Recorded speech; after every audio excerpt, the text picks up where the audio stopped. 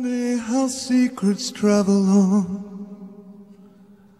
I start to believe if I were to bleed.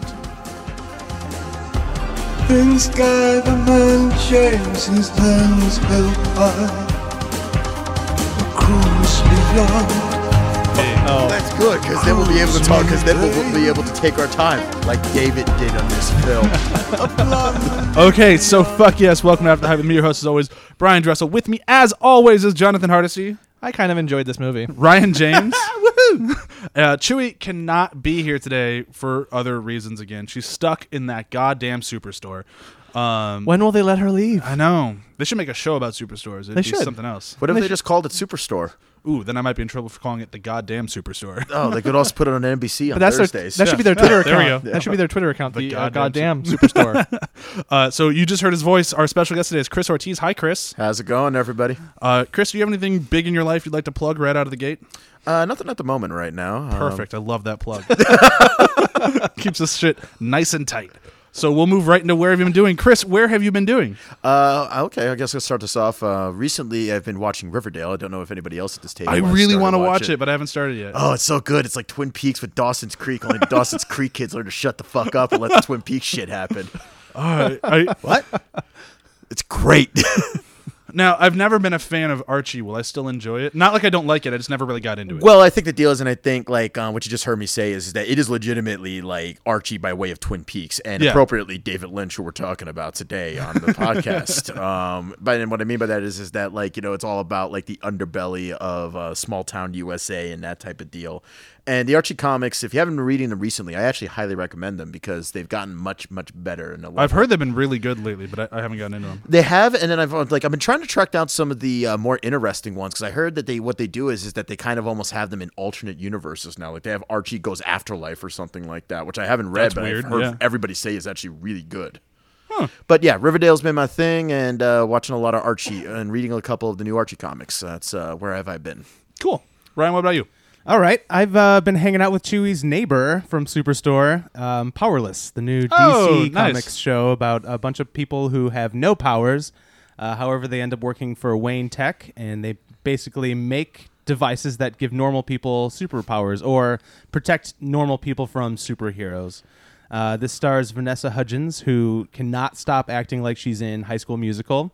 And unfortunately, the rest of the cast thinks they're on Community. So it's a really big clash of tones. Alan Tudyk's great. Watch it for him. So I've heard the major thing that people tell me, and tell me if I'm right, or tell me if they're right, it feels supremely rushed. No, it doesn't bother me. Okay. It I heard that yeah. it sounds like they got a good idea and like, make it right now! And then they did, instead of like developing the idea. Sure. Yeah, it just kind of feels flat. Wasn't there also a thing about there was a pilot that was I was just around about during to say, Comic-Con, yeah, I and then, remember like, hearing about that. They recut it to be a little bit more something or other, but it became, I don't know, like I there don't was know some what it became. controversy around that. Like This sounds a lot less like a DC television show and a lot more like a DC movie. It just feels like a CW television show instead. No, I I like like the CW. yeah, the I was gonna CW say, stuff's but the good. but the CW shows are good. Okay. Did you not watch the Legends of Tomorrow, but it was all about George Lucas? That was fucking awesome. Or Riverdale. The other CW. Your opinion is wrong. John, what about you? Where have you been doing? been listening to podcasts. 'Cause Ooh. I like that, just to see kind of what's going on out there in the podcast world. So you're cheating on us again. I got it. Yeah. I particularly liked an episode of Waypoint Radio where they decided to break down the Souls series and kind of figure out what that genre would entail. Since the game Neo came out for PlayStation, which reviewers are saying it's like a Dark Souls with samurai and stuff like that. But so they decided to take Souls as a genre and kind of pick apart what was the crucial elements to a Souls game. Was it the bonfire sanctuaries between two hard points? Was that kind of a major crucial element to the genre? And they broke it down very academically, and it was surprisingly engaging to listen to. I'm going to check it out because the reviews I've been seeing about Neo say that it's very Soulsy like, but it doesn't have the same fairness that Souls has. Right, and they even brought that up too. So I was like, is that an element of it? The kind of difficult but fair element? Is that like they kind of waffled between having that as a minor requirement for the genre versus a major one? But then this game had more loot. Neo has a lot more loot based versus just every item has a story. So like Okay. they go into that in a very academic way, and I was very surprised. And I didn't actually leave my car until I was done with the episode. It's kind of fun though. Yeah. I'll check it out. So I, after recording last week's episode, went and saw John Wick Chapter 2. I'm so sorry. Oh no. If you listen to our episode on John Wick, you will hear every reason why I did not like John Wick 2. We predicted everything Oh, no. that they did wrong. It was just like, well, this movie was so good because it didn't do this. They did it. Oh. Every single thing that we said it was so good because it didn't do, they do it in this one. And it's like, fuck. At least it had a cohesive plot, unlike certain films that we will be talking about today. I mean, yeah, I guess it did. But, like, there was no heart in this one. There was so much heart in John Wick. And this one's just like, he's back to work. So, like, it was fun. The action is impeccably well shot. It's a very, very well-made movie and totally worth people's time. But as does it hold up as a sequel? It's fine. I Sounds know like most sequels.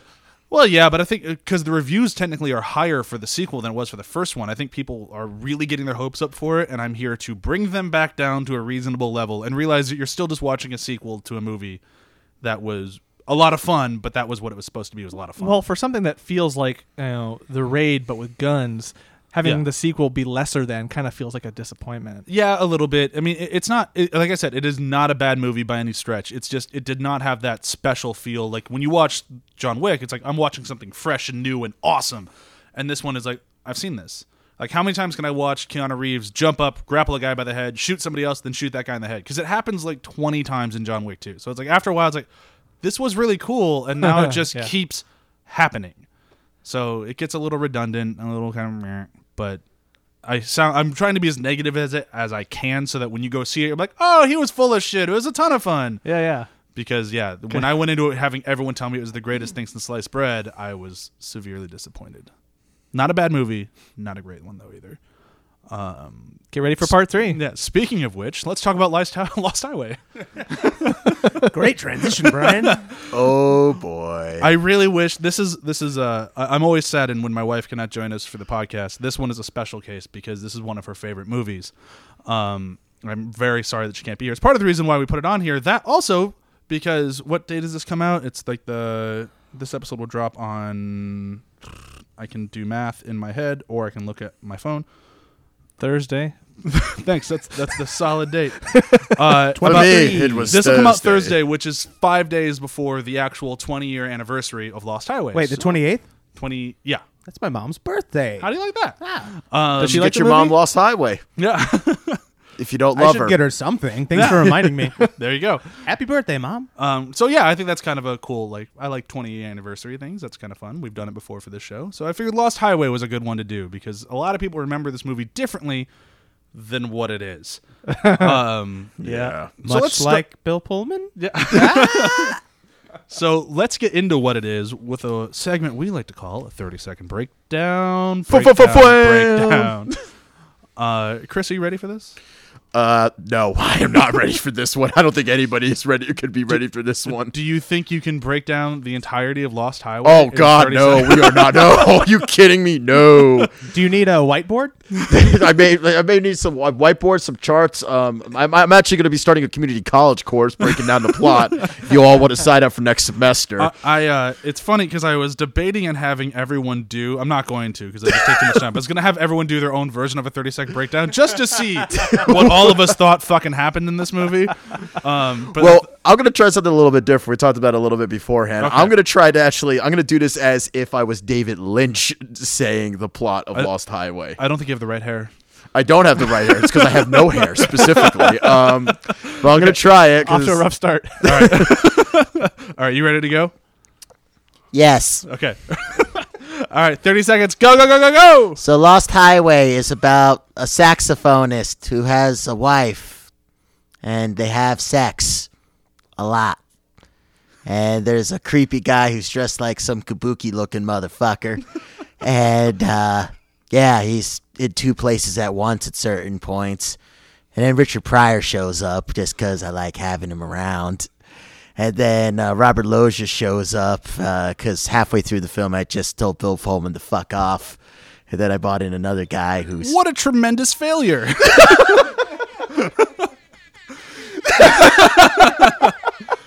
Yeah, that was abysmal is the word I'll use. And my insult to you this week was fuck, man. There's so much to go for. What, that was accurate? Because it was.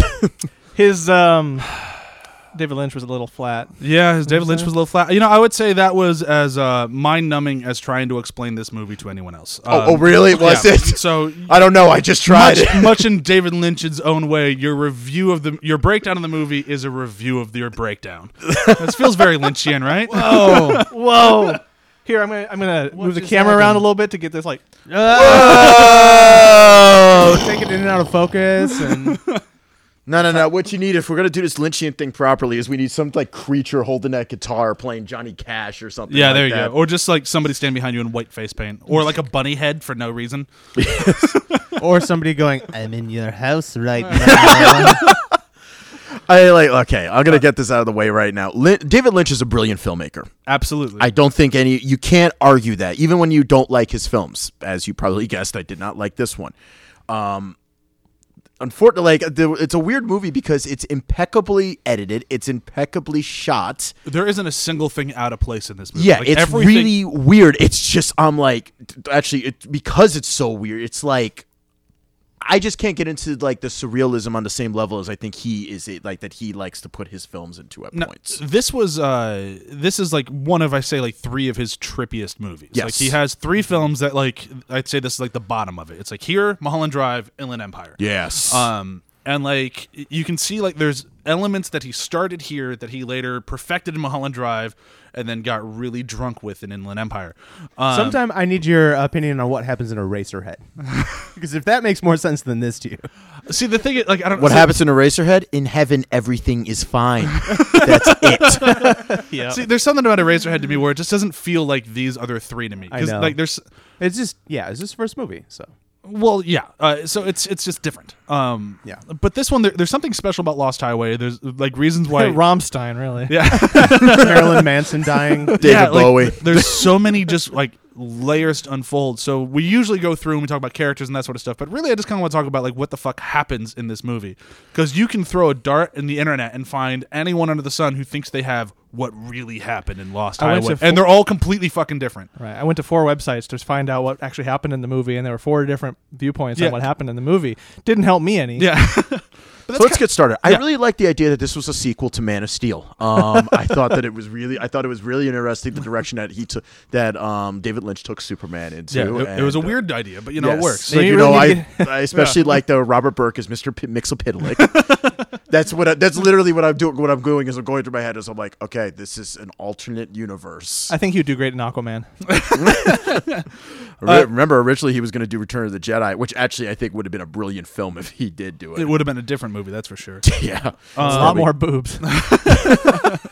But okay, let's actually get started here. I want to talk a little bit about kind of like what do we think actually happened in this movie. So the common theory, the common thread that most people go through is that Bill Pullman, if you want to take the movie as it is on screen, has the ability to change his body.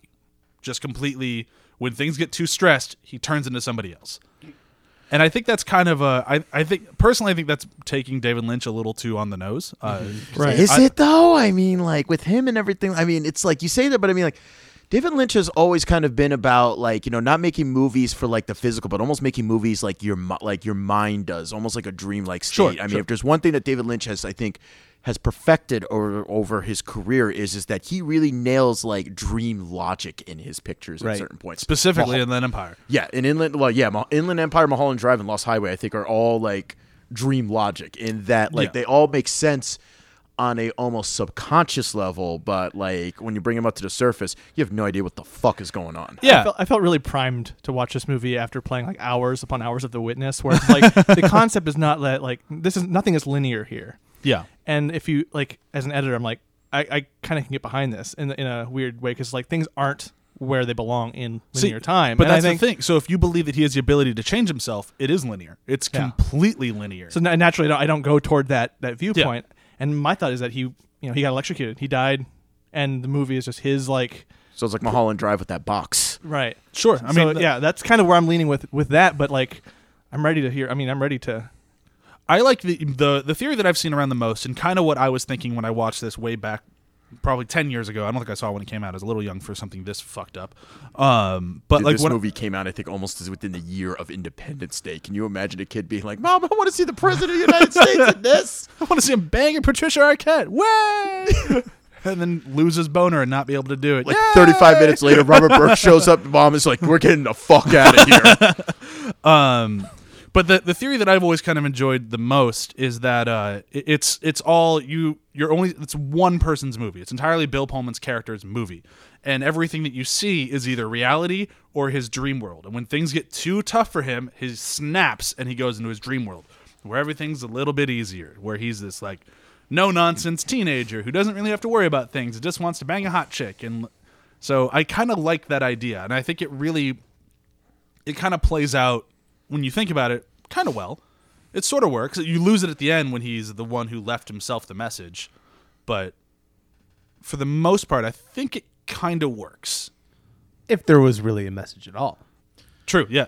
Yeah, I mean, David Lynch is all about the subjective when it comes to a lot of his films. He's all about, Well, you got to put like your own experiences within this and everything else like that. So I mean, like his movies. I mean, you just said the four theory. You talked about the four theories and everything. Like he's right. All four of those theories could actually be correct because David Lynch is known for just being like, no, that's correct. No, that's correct. No, that's correct. and just Well, like I mean, being like, 'cause- it's up to you. Yeah, and I kind of appreciate that in a little bit because I think with like lesser filmmakers, those just kind of come across as in like lazy of just like, yeah, I didn't have an idea. I think he has an idea of what happened, but he doesn't want to change your idea. Yeah, he wants you to have your own idea with this. Exactly. He's really big on that. Yeah, so it's kind of like what I got really annoyed with Guillermo del Toro for when he came out and said the end of Pan's Labyrinth is exactly what you saw. No, she died and she went off to live in the fairyland. I'm like, I liked being able to interpret, like, is this happening or not? Right. And then when you take that away from us, it ruins the experience a little bit. And Lynch is great about never ruining that experience.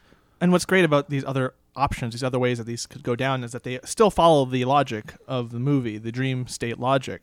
So they're not breaking their own rules, and you can actually argue really well for each of the ways that this thing like plays out.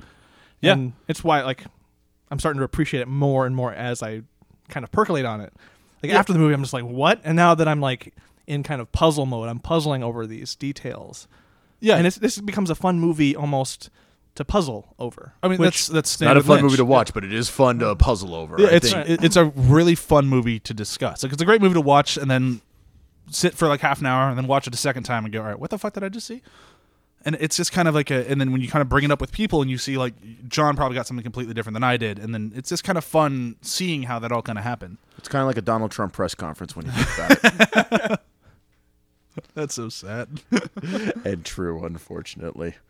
But I mean, like, yeah, because I mean, he's too talented for you to just dismiss everything. And I mean, like I said, I did not like the film. I don't like the film. I think Right. Mulholland Drive. I haven't seen Inland Empire in a long time. I saw it at the Music Box when it came out, and I haven't watched it dear again. I was like, Lord. I've seen it. I don't need to see it again. Yeah, it's like one of those types of things where I'm like, you can stay away from me. And I mean, he's done like and I love Blue Velvet, but I think with him is that he knows his technology cold, and you could tell that with some of the shots that he does, where you could just pause it, and the lighting in it and the composition is just absolutely perfect. Oh, and the way that he plays with mirrors, especially like Bill Pullman stuff, of like, is he seeing a mirror or is he seeing himself going to kill somebody?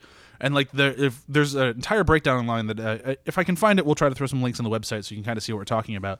But there's a guy who literally watched the movie again and again and again just to do out the floor plan of their apartment. I think I read that one. Yeah. Because it's really cool, because a lot of people say it's kind of like The Shining, where it intentionally does not make sense. And like, no, it totally makes sense. It just proves that there's two Bill Pullman in the apartment. There's him, and then there's like an evil version of him, and he has a duplicate. Like, that's how he goes down his rabbit hole. Because there's no way it doesn't work, that none of this could have happened if there wasn't two Bill Pullman. Well, it's almost like it's almost like he's got like his id version or something like Yeah. that, and then he's got like Well, it's like the mirror Bizarro version of Bill Pullman, yes. who Well, became and also- president of the United States. plays at the end Jack's Bill Pullman. because when he's on the intercom, he's completely different in posture, stature, Yeah. and attitude than when he answers the intercom. So, like, yeah, you could totally play it that way, that there's two of them split. And then you have the theory that the reason he's so fucked up in the morning is because it's right after he killed Patricia Arquette. And they're playing with times. Like, he just got done murdering his wife, and the rest of the time she's not actually there, and he's just imagining her there. And it's like, there's so many layers to this movie. Yeah. Then there's that line he tells the detectives that he doesn't like to be filmed because he likes to remember things how he wants to remember them. Yeah. And that line, I started to kind of get an idea, like, okay, hold on, I cannot be taking this at linear value. No, you can't take you You can't really- take any David You Lynch can't film trust at a linear. single frame in the movie, and that's kind of what I like about it. Yeah. Like, it's such an unreliable narrator to like the nth degree that when they try it now, it pales in comparison. Well, I think you just nailed the nail on the head where you just said you can't take this in a linear value. And the thing is with Lynch is that a lot of his films, he doesn't. I mean, it's kind of ironic that like for other filmmakers, Blue Velvet would be considered to be the most extreme film they've made. For Lynch, it's just like par for the course. Yeah, it's got a 3-act structure to it, which Most of his movies films don't. do not. Yeah, you're This right. one fucking doesn't. And this is what I mean. Like, you know, it's like a lot of his films are elliptical in nature, where like the beginning of it is actually the end, and the end of it is actually the beginning, and it's just kind of like almost like this circular structure where you have But with all like these things like slightly ideas. different too. So Yes. it's like very kind of not quite right. It's like this feels like this is connected to the very beginning of the movie, but it isn't really though. It makes you kind of it bothers you internally, like on a psychological level. And which is this movie really does a good job of that. Just Yeah. kind of like, wait, what the fuck am I watching? Like, it does a really good job of like it. Of like what I keep saying, how you can't trust anything that he says or anything he does or anything he sees. Like, you look at his apartment, and that's not how anyone would ever decorate an apartment, and you can believe that Even- was all insanely intentional. even for the time, absolutely. for the time, having the VCR in such a weird place versus the television. Or you look at Does- like the couch is like in a weird corner, and then Yeah. there's no art in the wall. And they like a lot of things that I've read and kind of looked into, and I totally believe is that because you're not seeing things as they are, you're seeing things exactly how he said, how he likes to remember them. Well, also, I think like I'm gonna make like kind of a comparison. You guys can tell me if you think this is accurate or not. Like David not. Lynch, I tend to compare him on a cerebral level to Stanley Kubrick, because Kubrick would also sure, do yeah. some of those types of things in his films, especially with set design. He would, for lack of a better term, he would fuck around with the audience with editing and everything else like that, where like if he wanted you to feel disoriented, what he would do is in between takes is he would adjust things like ever so slightly on tables and that type of thing, because subconsciously you would start feeling a little bit like woozy or nauseous and stuff. A good example of that is Clockwork Orange. That would be a double feature with this film. With like when he's drinking the wine when he's at the guy's house again, the wine glass keeps shifting. The glasses on the table actually keep shifting to the different glasses, and the level of wine keeps shifting. And you would think that's a continuity error. No, he actually did that intentionally because he wanted you subconsciously to be like, something is off with this wine. I don't feel okay. And what's fascinating with that is like Kubrick is playing in linear, like literal space. Yes. Whereas like Lynch takes Lynch it is to like the another complete level. opposite of that. Whereas like he's like the upside down. Yeah, they're very Inter- complementary directors, but Yeah. like Kubrick's films are much easier to swallow. Like, Oh, yes, every I time. agree. And they might be a little bit more disturbing because what you're seeing is actually happening. It's not mental, so it's a little bit harder to break away from what you're seeing. Whereas like Lynch movies, I have a feeling like many people watch this movie and think it's not disturbing or weird at all, and then other people watch them like that movie's just too fucked up for me to handle. Well, no, I was just trying to make a connection and saying that my interpretation of it is that it's actually a sequel to Clockwork Orange, where Alex is clearly Bill Pullman. I'm just going to keep Clearly, these theories yeah, going. clearly, yeah. I mean, it's absolutely clear to me. It's Prequel been like to day- Inception, of course. I mean, Day 63 without the milk. But was there any other theories that you saw that you guys had about this movie that you think was like what actually happened in it, or you believe any of the ones that you've heard, or you think it's something else? Those we kind of covered those, but I'm curious now about the literal version, like that I saw, like that just literally happened. He shapeshifted into someone else and replaced him. And Well, like the big argument for that one's the end of the movie when he's driving away and he's shapeshifting again, and he's like, because that ending does kind of punctuate that thought process. yeah, But then, what keeps coming, like I keep coming back to, is like the electric chair. They like electrocute him. If you think he's dead, that's just the shock of it, yeah. right? So like, but I know I find the more literal version just as fascinating as these kind of more ethereal ones. Yeah. Like you could take it literally, and the imagery does really play to that. I was going to go with time travel also. Well, I don't. time travel. I think there's an element of time travel to it. Yeah, but I was actually being serious about that No, one. I think I don't think there's a way that there isn't, but I still think that I buy more into the whole of attachment of reality. Like when things get too much for him to handle, he switches, and we're still just seeing everything from his point of view. That's why things are always fucked up in his apartment. Why it doesn't really make sense. And then there's like really weird little things that I had never noticed until I started kind of doing more research for this episode. Like Patricia Arquette's shoes. She's wearing the same shoes throughout the entire movie when she's what's her character's name? The wife in the beginning. Alice or Renee? Renee. So she's always wearing the same shoes, and that's when she kind of looks a little bit sluttier. She's got the red hair, the more makeup, and then in the end of the movie, when you see her in the porn, she's wearing the same shoes. So it's like clearly like there's a connection there that he's filling her in as the woman who cheated on him and was in porn and all this stuff, and that's why he killed her because he was mad. Or is it just a weird sort of thing? But like even at the end of the movie, there's no such thing as like a happy coincidence, or was the line? Yeah, exactly. There's also the scene when he's in the garage and he's hearing his saxophone solo over the radio, and he just almost freaks out. It's like these echoes of his world creep in, and and that's where I think it's like, because it's kind of like when things are too much for him, he goes to his happy place, which is him as this kid, but he's the embodiment of you can never get what you want, because as soon as you have it, you no longer want it. Yeah. So like the more that happens, like as soon as so his happy place is he gets to bang the very angelic but a little bit more forward version of his wife, where she's this perfect thing, but even he can't have that because then he's getting murdered by this mob guy. Like there's so many things to pull. Like that's what I really do love about this movie. I don't think it's definitely not my favorite movie. I'm not going to go to watch it every time, but whenever you do, there's so many threads you can pull on. It's really fun to kind of unravel. You were saying something else about a different theory. No, weren't you? No, you're talking about the reality one. The reality, yeah, those two kind of I like the most, especially since they're at odds. The one where he died, and it's all kind of his memory of how these things are happening in his last moments. So like the electric shock is like those final 6 seconds or whatever of life you could experience all this and have echoes. I like that one, and I like the literal one. Yeah. But I like that they're arguing in different ways, and you could still kind of place them together and hold up. And the thing is, I don't know if anyone's ever going to get the exact same point of view that Lynch had, because I don't think Lynch is ever going to really let us know. Nobody is ever going to have the same point of view as. I mean, that's also what makes him a very unique filmmaker. Yeah. is that like he just has this very skewed view on things, which is really weird because it seems like he's a very normal guy when you talk to him, minus the meat hooks on his property and his music. I mean, he's just an artist who this is his outlet. You know, he's not in this for the commercial aspect of it. This is instead of painting, he paints films. Yeah, and it totally works for what he wants, and like absolutely. it's always kind of a joy to watch it. Even if you don't end up liking the movie, it's You're always a still ride getting worth some taking. Feel into someone's life, and it's like I said, it's like I don't like the film, but I respect him. Yeah, and I always respect David Lynch for what he brings to filmmaking, because I wish we had a little bit more filmmakers like him who are kind of willing just to go willing to just take risks, balls to the wall. I mean, the problem is, so I was going to mention this at the beginning of the episode, but it felt like more important to bring up later. The problem with Lynch, not artistically, is financially. None of his movies make money, so he's a real tough guy to get behind, and I can see why, especially current standings now, where Disney's like, well, we're going to do this movie here because we're going to make $1 billion. We're going to spend $100 million. We're going to get back $900 million. So it's tough to look at somebody like David Lynch, like, all right, we're going to spend $15 million, we're going to get $3 million. So we're spending $12 million to let you go do something.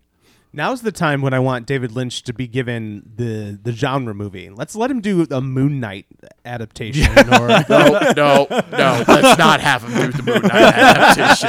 Are you Let's have him afraid do of any that? other. Yes, I am very afraid of that movie. You ever That would see be In the Mouth of Madness where they're amazing. talking about the book that drives people mad? That's going to be the movie that drives people mad. Let's have him do the Red Hood and and the Outlaws origin story. Fine, you go. know? But that's another element too. Is like, I feel like just the world we're living in right now, the kind of the modern age, we're also just not going to these movies. If these movies get we're made, not. we would say Wait that. for him on Netflix. Didn't one of wait his from Inland Empire or something else come out on VOD at the same time as theaters? Or is that not one of his? I mean, Inland Empire was before VOD was a real big thing. But he's right, though. I mean, it did come out, I think, it was one of the first movies that came out simultaneously, I think, like, at the same, because... I don't think VOD was even a thing then. Was it? I mean, like, pay-per-view maybe was. Maybe it was Yeah, pay-per-view or but I mean, something like it that. could have been. But I mean, either way, it's like... Because this is the type of movie where we end up kind of doing a little bit of work.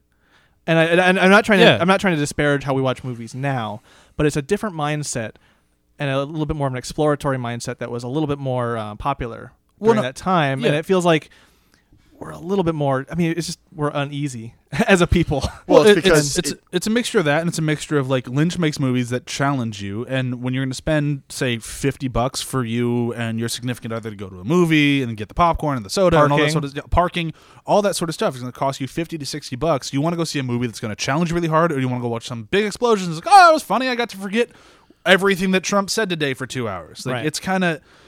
We're at a point now where people don't want to pay to go see these really kind of troublingly difficult films like this one was, or like any of his other movies are. Which is sad because it's when we need these challenging films the Yeah, most. absolutely. I agree 100%. Yeah. But you know, I took a 5-year-old to like it to it, and I think they thoroughly enjoyed Lost Highway,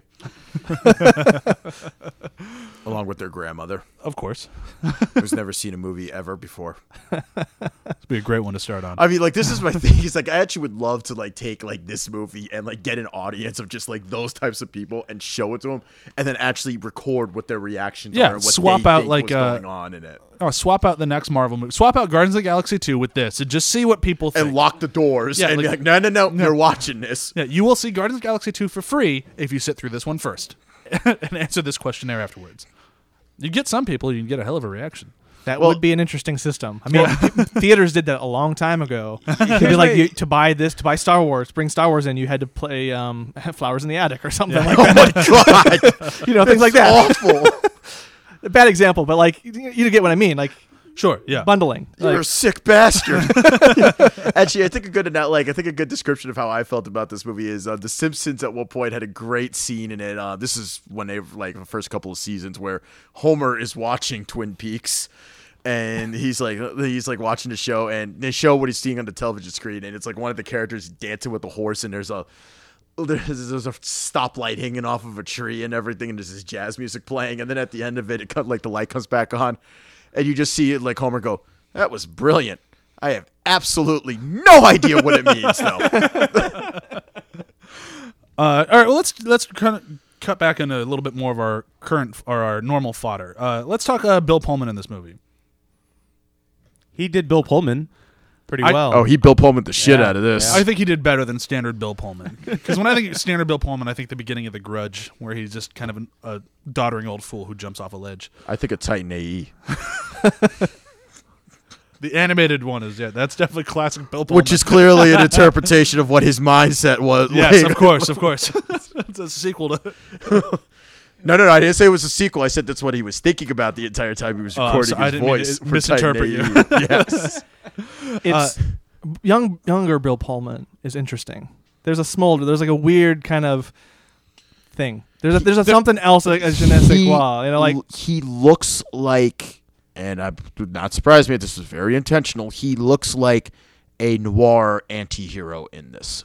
Yeah, the Very thing, much like, a lot of the time. especially that first shot, how they frame him. He Yes. is smoking the cigarette. Yep. He's bathed in shadow, and he's moving slowly. Like Is it because he just killed his You wife? know what I mean? Yeah. Like Who there's a knows? voiceover with it where he's kind of like, here's the entire plot of the picture. Yeah. you're probably wondering how I got here. Yeah, exactly. Yeah. But he does have a William Holden like quality to him a little Yeah, bit. there's a style of movie that Bill Pullman is great for, and I feel like he was born 20 years too late for them.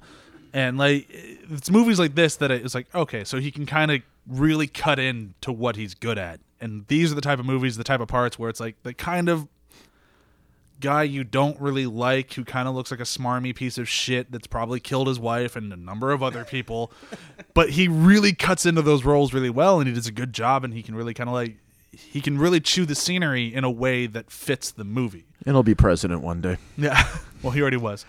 It's after he got impeached for fucking up that whole thing. But there's a certain charm to him, specifically in this movie, that I really enjoy. That when I watch other movies with him in it, that I kind of go, oh, you are kind of a shitty actor, but you're good in certain things. Well, he's probably one of those guys that really needs the direction of being told what, like, how and where to act and everything else. Like Yeah, that. definitely. Like, I mean, like Independence Day probably got away with it because he was a very vanilla character and he played him very vanilla. Like, And he had a real shitty director on. Roland Emmerich. No. I mean, I don't know about you. I think Godzilla is a milestone of cinema. It's a milestone, but not in the way that it's supposed to be, or they wanted it to be. Yeah, tell me about it. But You've yeah, even got like even to that end. You've even got some hints of Bogart in them too. Yeah, I could see that. Yeah, I just like agree with that. like in a lonely place element, kind of. Yeah. like, just kind of stoic. Yeah, if you put him like back right when they first put sound into movies, he'd fit in perfect. Yeah. Like he's got that perfect, just overacting level. Can't stand it. Yeah. and I can't stop it.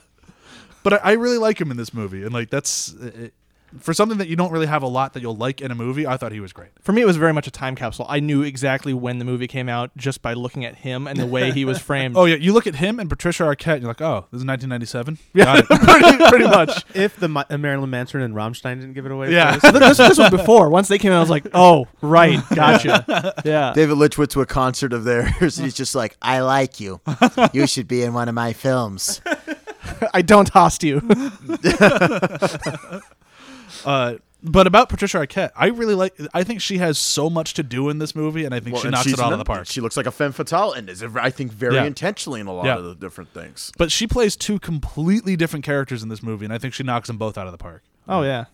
The only problem I had with her, and this could have just been my TV, I couldn't fucking hear her the entire movie. Oh, the entire movie was hard to hear, actually, and very dynamic. Like, she and Bill Pullman did a lot of whispering, and then like his saxophone solo is over the top. Yeah, so I had Can we this talk movie. about, actually, I think that saxophone solo was inspired by a Rammstein. And, like, Marilyn Manson character. Oh, I'm looking at that, I'm like, how the fuck is he not having an epileptic seizure on that stage? And this was the inspiration for Too Many Zoos.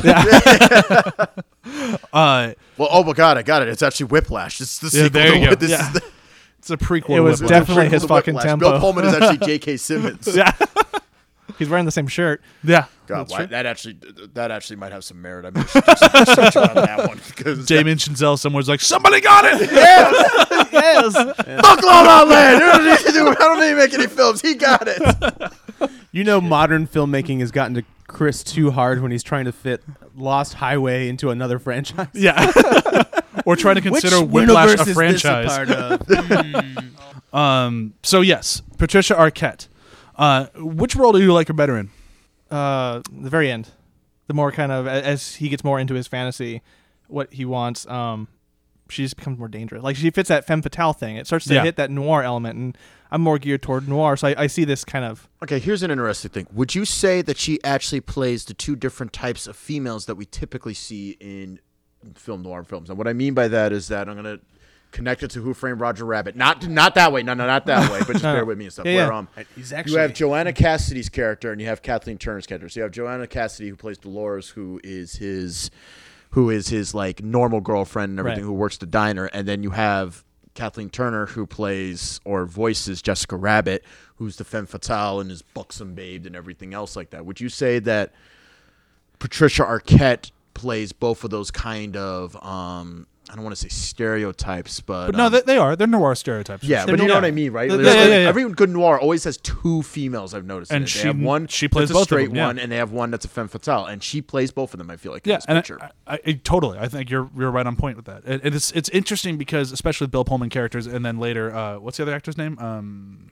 Robert Loggia. Is he the second Bill Pullman? Oh no, I forget the actor's name who played. Um, There's like one of those guys who I've never seen in anything Kmart else. Charlie Sheen. No, it's actually Charlie Sheen when he's healthy. Kmart Charlie. Please Sheen. tell me it's Emilio Estevez. Please Oh let's just my remember God. that. it's not. It's No, not. I know. It's not. Balthazar Getty. 'Cause I was Thank thinking- you, Balthazar. Oh I knew it was man, about I want to meet Balthazar? this guy. I want to meet this guy's he- parents. I got want either to way. know. I got vibes of like Ferris Bueller, like You- Charlie you- Sheen and Ferris Bueller. Like, Sure. Yeah. But what you're saying is, so I like that both of them, I feel like Balthazar's character wanted the Bill Pullman's wife, and Bill Pullman's character wanted the Balthazar's wife. Oh, you got a fair point there. And I think it's kind of cool that they both, it's that constant, you can't get what you want. And I Right. like that, like, both of them, especially if it's Bill Pullman, like, putting his own mind into things, creates a universe where he's still not going to get what he wants. but he'll get what he needs. Yeah. The other character I want to bring up, I'm fucking horrible, and then the internet's not working, and all these other excuses. Oh, please tell me you're getting to Kabuki, man. No, I'm saving him for last. Oh God. He isn't in our house yet. Yeah. Well, he's probably at our house. Oh house. no, don't, dude. That is.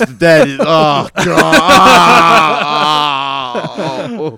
And the mob boss, Robert Robert Loggia. Loggia. Yes, Loggia. yes, Robert Loggia. Now He has one of the best scenes in any David Lynch film. Are you talking ever. about when he beats the crap out Yes, of that guy? absolutely. It's one of the best Read scenes. the manual. I loved that because I had a visceral reaction to four-way stops here in LA. Yeah, and like that entire scene is so good, and he is so good in it. And if you don't know, we're kind of skipping around it, but it's a scene where he's driving through a canyon highway and is getting tailgated, and then basically waves the guy past him, and then runs him off the road and beats the shit out of him for not being a considerate driver and tailgating. Oh, I love that scene. And it is one of the scenes that I've seen like referenced many, many times, and I've seen many times after I saw the movie because it's a very, very comedic scene in a not funny movie. 6 car lengths. Yeah. But it's one of those. You could tell that David Lynch had an experience like Yes. this. That one I feel like is the one where he's like, no, actually, I want you all to fucking know what I mean in this scene. 6 car lengths, read your goddamn manuals. But it's those elements that really kind of stand out and really strengthen just the rest of it because they're just these odd humor moments, and the Coen brothers do this in a more subtle way in their movies. Well, Tarantino also does it in a way, and also like and everything. But these are all people that I think are emulating or paying homage to Lynch. He Oh, does I it agree. so well Yep. because it's that perfect thing where Lynch says that his movies aren't horror movies or dramas or comedies. Like he's like, no, I just make movies that are these, and it's these sorts of Well, he's moments. just that like, I make films that are films. I think that's. Yeah. I think what is. Did he say that? I'm not sure. I'm not sure, but I think I that's think a it was good way to something describe similar. it. Yeah, but it's moments like these that really drive that home. Where like when Tarantino says, "I don't make comedies," like, yeah, but you kind of do. They're all funny. Like they're all that way. Whereas Lynch, he makes a movie that will scare the shit out of you and make you laugh and cry and all those sort of things throughout the entire movie. And this is like that crowning moment for me where it's like that was a very funny scene. Now let me ask you something. Did you like Robert Loach's character in this better than Dennis Hopper's character in Blue Velvet, or the other way around? Well, they're very different characters, but that's like Dennis Hopper's like crowning achievement of acting. That's such Because he's playing Dennis Hopper. yeah. But I love Robert Loach in this movie, and I really like that specifically that scene. I'm not sure if I'd even really give a shit about him in this movie if it wasn't for that scene. The only thing that would have made it better is if immediately afterwards it's revealed that this is the same Robert Loggia who's in the orange juice commercial, and you know exactly what I'm talking about. But for any of you who don't know or were born too late, Robert Loggia is considered to be one of those epitome badasses, and at one point in time, he did a Tropicana orange, or like it was, I don't know, Florida's Natural. And it's almost Lynchian the way that they actually had this happen because his kid refuses to drink his orange juice. And his parents say, well, what if we got Robert Loggia to tell you the orange juice was good? And he goes, you're never going to get Robert Loggia to come in. And then Robert Loggia shows up, and it is like, you're just sitting there going, who fucking thought of this? It's pretty amazing. Yeah, I mean, it's like I said, and that's actually a kind of a Lynchian commercial. And they're all on they're on YouTube. You can find them. They're Oh, yeah, and definitely it's worth looking up. yeah, and like I said, you're looking at this thing and you're going, what the fuck? Yeah.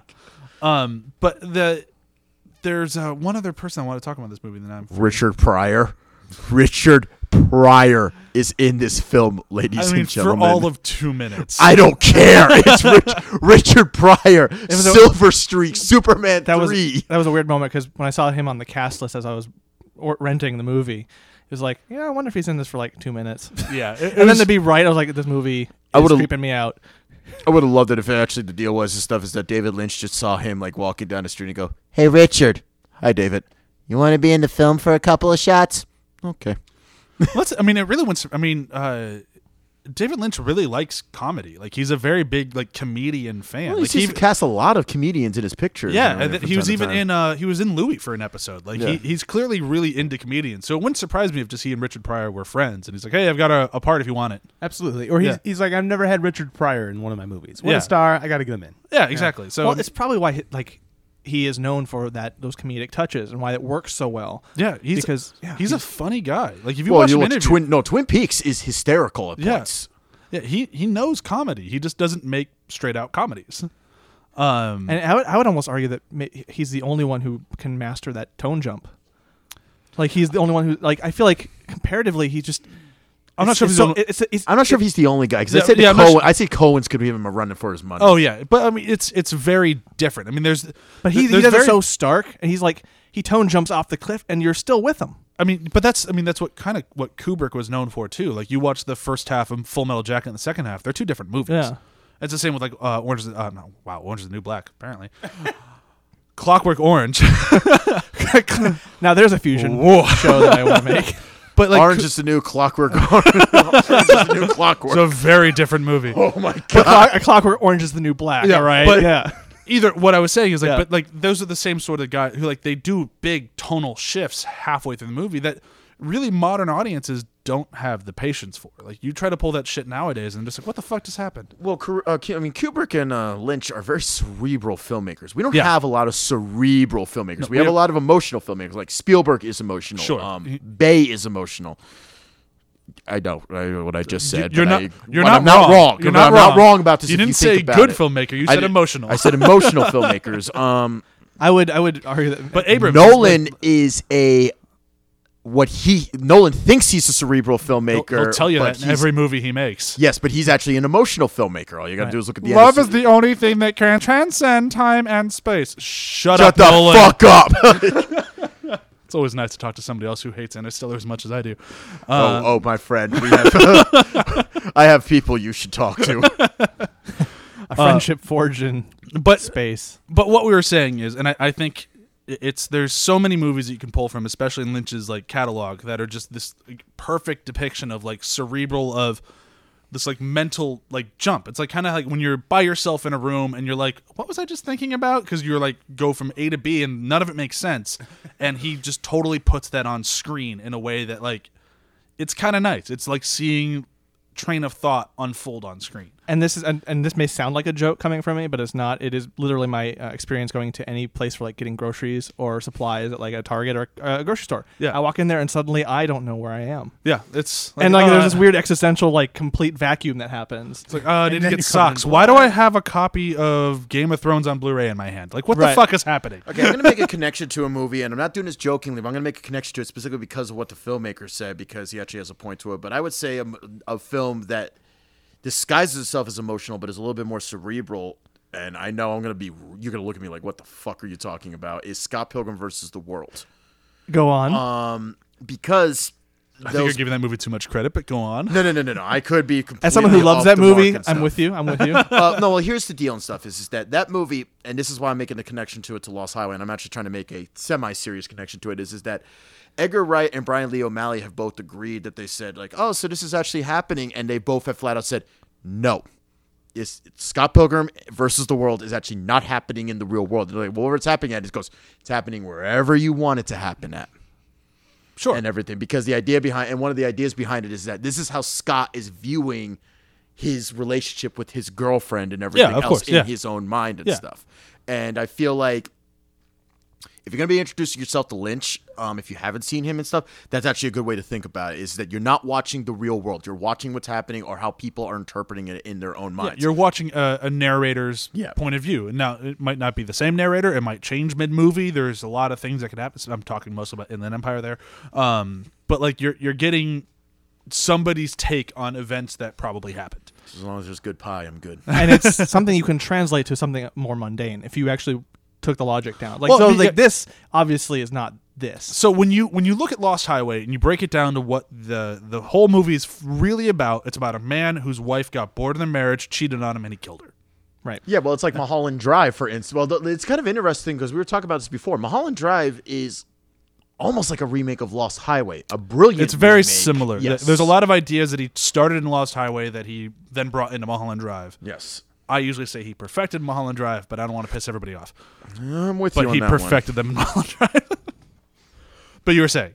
But no, I agree with you about Yeah. that one and stuff. I mean, like I said, Lynch and Kubrick, and I'm gonna, like I said, I know I keep making this connection, but it's kind of true and everything. Lynch It works, and Kubrick yeah. are also very much interested. When I also said they're in the cerebral, they're also very much in in a mode of trying to activate, I think, parts of your brain that are not usually activated when you see a film. Nor do are people comfortable having them activated when they go watch pictures. Yeah, for sure. Like that's like the first David Lynch movie I saw in theaters was Mulholland Drive. I'd seen other of his movies before that, but that was the first one I actually saw in theaters. And I remember it was particularly like the scene in the diner where they see the devil outside or whatever you take him as. Like that scene just like I was so like mortally like uncomfortable, like mortified. I was just like, what the fuck is happening in this movie? And like it just like unearths things in you that you don't really want to have unearthed while watching a movie. And I think Lost Highway did that for a lot of people far before Mulholland Drive ever did. Yeah, right. And it's like with the Clockwork Orange, it's like Kubrick, what he did is that he forces you to sympathize with a rapist murderer. Yeah. And that's a very interesting thing to like examine through the lens of today. And this movie, Oh, yeah. yeah. And if you take a look at this movie, you could really take it as you're watching a guy try to prove to you that nothing is his fault. So he didn't murder his wife because she was cheating on him. He murdered her because she was doing all these other things. She was in porn and all this, and she betrayed his trust and all this. So it's like it's a whole movie that it's like beat by beat by beat I did these things because I was pushed into it. It's not my fault. So if you take him at his explanation, It's not your fault. yeah, It's not your fault. That's all you needed was Robin Williams yeah, to show just up need and just say it's that. not your fault. God, if we had a film with Robin Williams and a David Lynch movie, that would have been a combination. That'd have been a weird But it's one. an interesting. It forces you to kind of address this thing in, like, I don't know, the male psyche. At a certain age, you start to lash out. You start to Yeah. feel like this rage, but rage is not the right word. This Oh, kind it of works just- in this movie. Yeah. There's You a want- lot of you rage. want to behind Bill dominate. Pullman's You character. You want to you- dominate. You want to conquer. You want to. You're carnivorous, right? You know. You want to. No, you're right. Tear I think you're on the apart. right path. Yeah, like there's a primal thing that, just speculating here is that it's something as you're getting into your adult years, as you Yeah. kind of go from teenager to adult, you're just wrestling with that. It's why like puberty and teenager, that time frame is so miserable. Yeah. But I Because- think this movie's a perfect explanation of why your late 30s, early 40s could be just as miserable. Well, yeah, that's like the next stage in evolution. If this Yeah. if this were Pokemon, this is the second stage evolution, right? But it's like terrible. So you say If you wanna be Pokemon, I think Digimon, and they're going to Digivolve. By the way, the new Digimon was fantastic. If nobody watched it, nope, just me. That's what I thought. But again, it's interesting. Like this is the first time I saw this movie, which Yeah. is weird. It was a blind That spot. blows my mind. Knowing you and what movies you're into, I'm so surprised you never went to this. And that's the one thing. before. I wish I could have. I wish I would have, just seen it back in the earlier. Like This feels like earlier. one that you would have gone out of your way to go see, like in the music box when you're in school or something. Right, Yeah. right. Just these weird blind spots pop up, and they're always movies that have like this. I would have seen this very differently back then versus definitely. today. And today I'm seeing it through a very different lens and a very specific and academic and almost just from today. And it's weird. Yeah, it's kind of tough to watch movies like as we have to because we're watching them with the idea of breaking them down to their very core and critiquing them. Yeah. So it's a little tough. I feel like I watch movies now differently because of our podcast than I used to before, where I could just sit down and like, ooh, Yeah. what's this? And just let it wash over me. And now it's like, all right, now how am I going to pick this thing apart? And yeah, and I feel like this thing never had a chance to wash over me just at an earlier age, a more kind of an age that was closer to the the rage, I guess, of this. Well, I feel like there was like a different connecting point. I don't think this movie really washes over anyone, though. I think that's kind of the point. It's supposed to slam into you. Like a sneaker wave. Yeah. Yes, just like a sneaker wave. Like a car on a lost highway. Yeah. Is there anything else that we haven't? No, yeah, we haven't Oh talked about no, Robert Blake. you We got gotta to talk Robert about Blake. that. Yeah.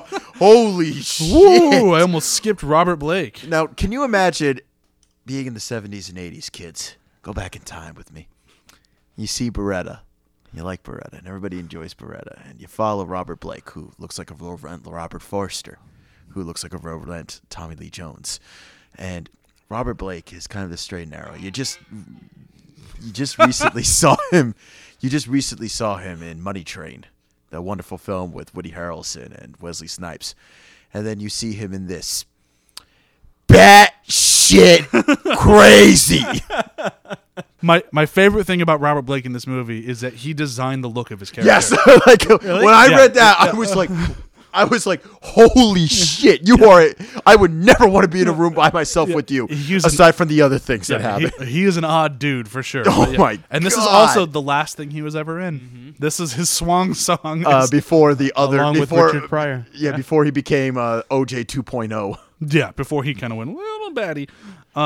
But yeah, there's something about his character in this movie that like it brings a whole nother level to this thing. It was already weird and crazy and strange, and then this guy enters, and it's just like, what the fuck am I watching? Well, how did he's introduced? He looks like Bela Lugosi. Like he looks like fucking Dracula's little emaciated brother. Yeah. Like just comes in there and he looks like a vampire. This is clearly Bill Pullman's anchor into Crazy Town. It's like, oh, well, that dude is clearly the reason I'm two different people. Oh yeah, definitely. And interesting you mentioned that too, because he hands Bill Pullman the knife at the end, which connects to that whole like, this is all happening to me. I'm doing this because of other people. Let's also first talk about this. The interesting thing is we're introduced to Robert Burke without being introduced to Robert Burke because if you guys Blake. I'm so sorry, guys. Robert Blake. I was getting him mixed up with another guy.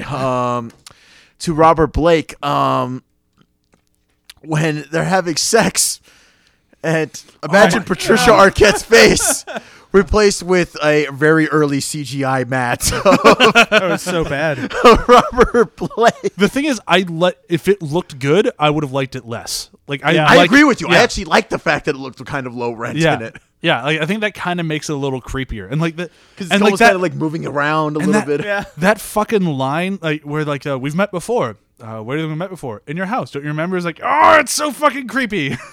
No, you gotta do it right. It's in your house. Don't you remember?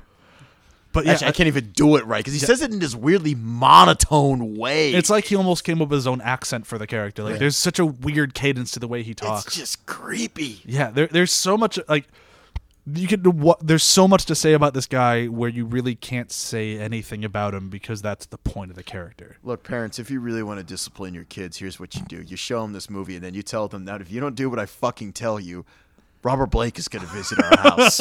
Because I'll invite him, and he shows up when he's wanted. You know that. He said it in the movie. You want me to call him up right now? I mean, he might be at the house, little Timmy, if you don't brush your teeth.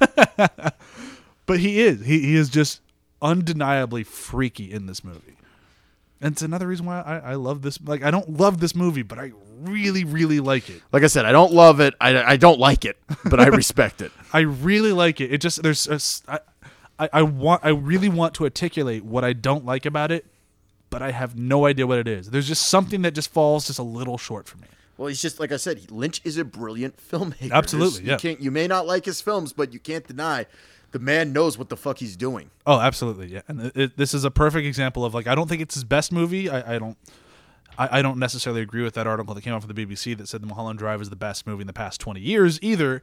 But like, there's a certain credibility that David Lynch brings to every movie he makes. That's like they're all definitely worth your time. Even the 3 fucking hour long Inland Empire, which is just a mindfuck. It's still worth seeing at least once. I mean, Also, almost being too simplistic about it. There's a coldness that at the end of this movie, it's like, I get what was going on here. I appreciate the filmmaking, love what he was doing with it. I just don't connect. And we all know that 16 Blocks starring Mos Def and Bruce Willis is the best movie of the past 20 years. Of course. Clearly. There's no movie that's the best of the past 20 years that doesn't have Mos Def in it. Oh, I thought you were gonna say Bruce Willis. No. Ryan, you've been so quiet this episode. The first time you chime up in a while is to make a Bruce Willis joke. It's always. I've just been chiming in with jokes. Yeah. It's because it's no longer. just- It's no longer Ryan. Actually, guys, we're actually staring at Robert Blake's face on top of Ryan's body, and it's moving ever so slightly across his face. So then We've I'm met before. so then I'm curious, kind of where do you fall on that spectrum of kind of what happened and what the meaning is? Like when someone asks you, like, well, what Well- was that movie all about? I mean, I kind of took it for face value. Like, there's some weird body swap, Freaky Friday shit going on, but I really like that it's Bill Pullman not being able to deal with his own brain. That's cool too. I think that's my favorite theory because it just makes it kind of a more fucked up movie. Yeah. Of just like he's so unstable that he just can't handle his own life. yeah. But I, as much as we could just keep unraveling this onion for days, and many people have, and like I said, we'll compile off some links. We'll have them on our website if you want to go read and go down the rabbit hole. There's one that I particularly liked. Says it's "Talk You Bored," and that one is fantastic because he does talk you bored. By the end of it, he's just talking about Robert Blake's life, and like he just goes completely unraveled. So it's kind of a fun read if you have like an hour and a half to read the whole thing. But yeah, so I think we should move into quotes. Would anybody like to go first? I'm gonna let John go first because his is mine probably. I really I'm sticking with the line of I like to remember things my own way, how I remembered them, not necessarily the way they happened. Sure. Because it was like I kind of ignored the line at first when the movie started, but as we got through, I was just like, hold up, It could be the most important line in the whole movie. it could be the most. It could be the That's crux Lynch of it. right there. Like, Yeah. something that's just whispered. Because that Lynch, line, the perfect guy for you cannot take a bathroom break. because the movie up until then is very slow, and I found myself distracted a lot in the very beginning of the movie, and probably the beginning is the most crucial. Yep. Because there was like this war of just like, what's going on? I can't see anything, and then this line comes in, and I'm like, okay, that's fine. Wait, hold on, this is an important line. Yep. And it just led to the rest of the movie. I mean, it's why I think what happened the way I said Yeah. earlier. For sure. Yeah. I'm going to go next because mine is just, it's a line that one of the cops who's following Bill Pullman number 2 makes a comment about when he first goes to bang Patricia Arquette, and it's a brilliantly written line that's just truly disgusting. He walks into the house with Patricia Arquette, and the guy just looks at him and goes, "Fucker gets more pussy than a toilet seat." Oh, yeah. It's really 90s. It's very 90s, and it's just You would disgusting. never hear that line today ever in a film. No, unless it's like the worst horrible bad guy who would say it, and then he gets killed later. Like, that's the only time that line would ever fly. This is a fucking cop. Like, it's just like, ugh. Well, it's like, what is it, that one line that they have in Usual Suspects where like where you just see Stephen Baldwin when he's setting up the rifle, he just goes, and people, I don't mean this, but I gotta say the line, Oswald was a fag. It's like, I'm like, man, you would never hear anybody say that Nope. in any movie now. God, it was just a rough line that really just stuck out to me, because it was like one of those things where, like, I have so much shit I'm doing during the weeks right now. I'm sweeps and I work in TV, so there's a lot going on. And that was one of the lines when I had kind of drifted for a second. I was reading some emails and I just heard that one and went, ugh. Yeah. So I thought John was going to take the whole read the fucking manual bit. I find that line hilarious. You actually but it took my also- backup line instead. So I'm actually going to pull out a line that we didn't really talk about much, but may have been more key to the duality okay. of the characters than we realize. It's when they're fucking in front of the car, and he goes, "I want you, I want you, I want you," and Patricia Arquette says, "You'll never have me," and then he's back to Bill Pullman. Fuck, that's a good. Yeah. God, there's good moments in this movie. Not being able to have her takes him out of his fantasy, maybe? I don't Yeah. know. Who knows? Could be. Yeah. The more we're talking about it, the more I like this movie. Read the fucking manual. It's a great line, but I mean, no offense, I think your line's an excellent choice. I still think the line that follows it, when he apologizes to the character, is like, tailgating is just something I can't tolerate. Yeah. It's just like, it's just so So you gotta do it right, matter-of-fact. where he just goes, tailgating is something I just can't tolerate. Billy, your mom is right. Tropicana orange juice is super. It has all the vitamins and minerals that you need for the day. So the review system for today, it's going to be inspired by something Chris has mentioned many times today, Kubrick movies. So any Kubrick film to review this one might be a little tough. But I'll let Chris go first because he seems to have Kubrick on the brain. Eyes wide shut. Okay. Any reason why? No. No, I didn't actually. Truth be told, I mean, I just didn't want to say. Actually, you know what? I'm gonna go with The Shining because just like Okay. this movie, you could have multiple meetings with that one. Whereas I feel like Clockwork Orange, there's only one meeting that you could go with that one after a Sure. certain time and everything. But Shining, you can take as a horror movie. It's The Yeah. Shining. How could you not love it? I know a lot of people who don't. Fuck them. I totally agree. But in a similar likeness, I'm going to go 2001, Space Odyssey, because it's another movie that when I saw it as a kid, it scared the shit out of me. Like, just scared the shit out of me. The whole Hal thing, for some reason, the monkeys in the beginning scared me for some reason. You Like, should. They invented murder. Spoiler warning. A bunch of monkeys invent murder at the beginning of this picture. But there it's a very uneasy movie that can be interpreted many, many, many different ways. And that's kind of why I think if you like that one, you'll probably like this one. And talk about scores used to unnerve you. Yeah, absolutely. Like Yeah. the chorus in 2001, Yeah. and then you've got the use of just Bowie and Rammstein. Like they use music and Marilyn masterful Manson. ways, and Marilyn Manson, yeah, in just masterful ways to give you a sense of just what is going on. I don't like it. I feel like I should mention now that you just said that this is one of Chewie's favorite soundtracks to a film ever made. I mentioned it before when I promoted the episode. She's It's got a a very good choice. It's a very solid Yeah. soundtrack. Sorry. Go ahead, John. The Did you have Crow is one? better. This is funny. I'm actually going to do Eyes Wide Shut. Okay. Because it's Kubrick's more less literal, more cerebral, kind of more toward Lynch I agree than with that. his more literal Yeah, end of his absolutely. other movies. And I feel like that's where he was like they were friends for a little bit. Ryan, last but not least. What's that one? What's that one left?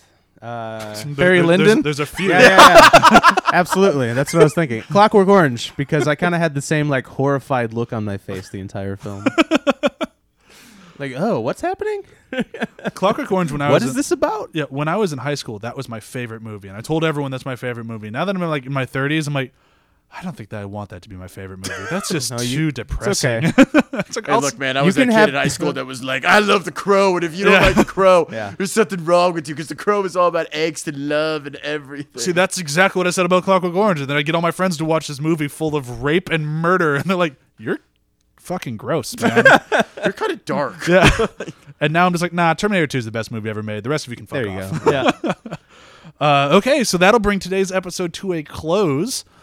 What's next week? The battle. It's- No, it's no, the no, it's- superhero. No, the, wait, not what do we call superhero. it? It's the Blockbuster- Blockbuster Roundup.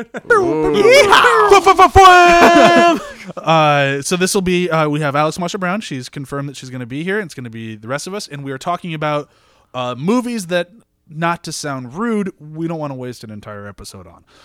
So that's movies that, like, there's stuff to say. We enjoyed or didn't enjoy watching them, and there's stuff to talk about.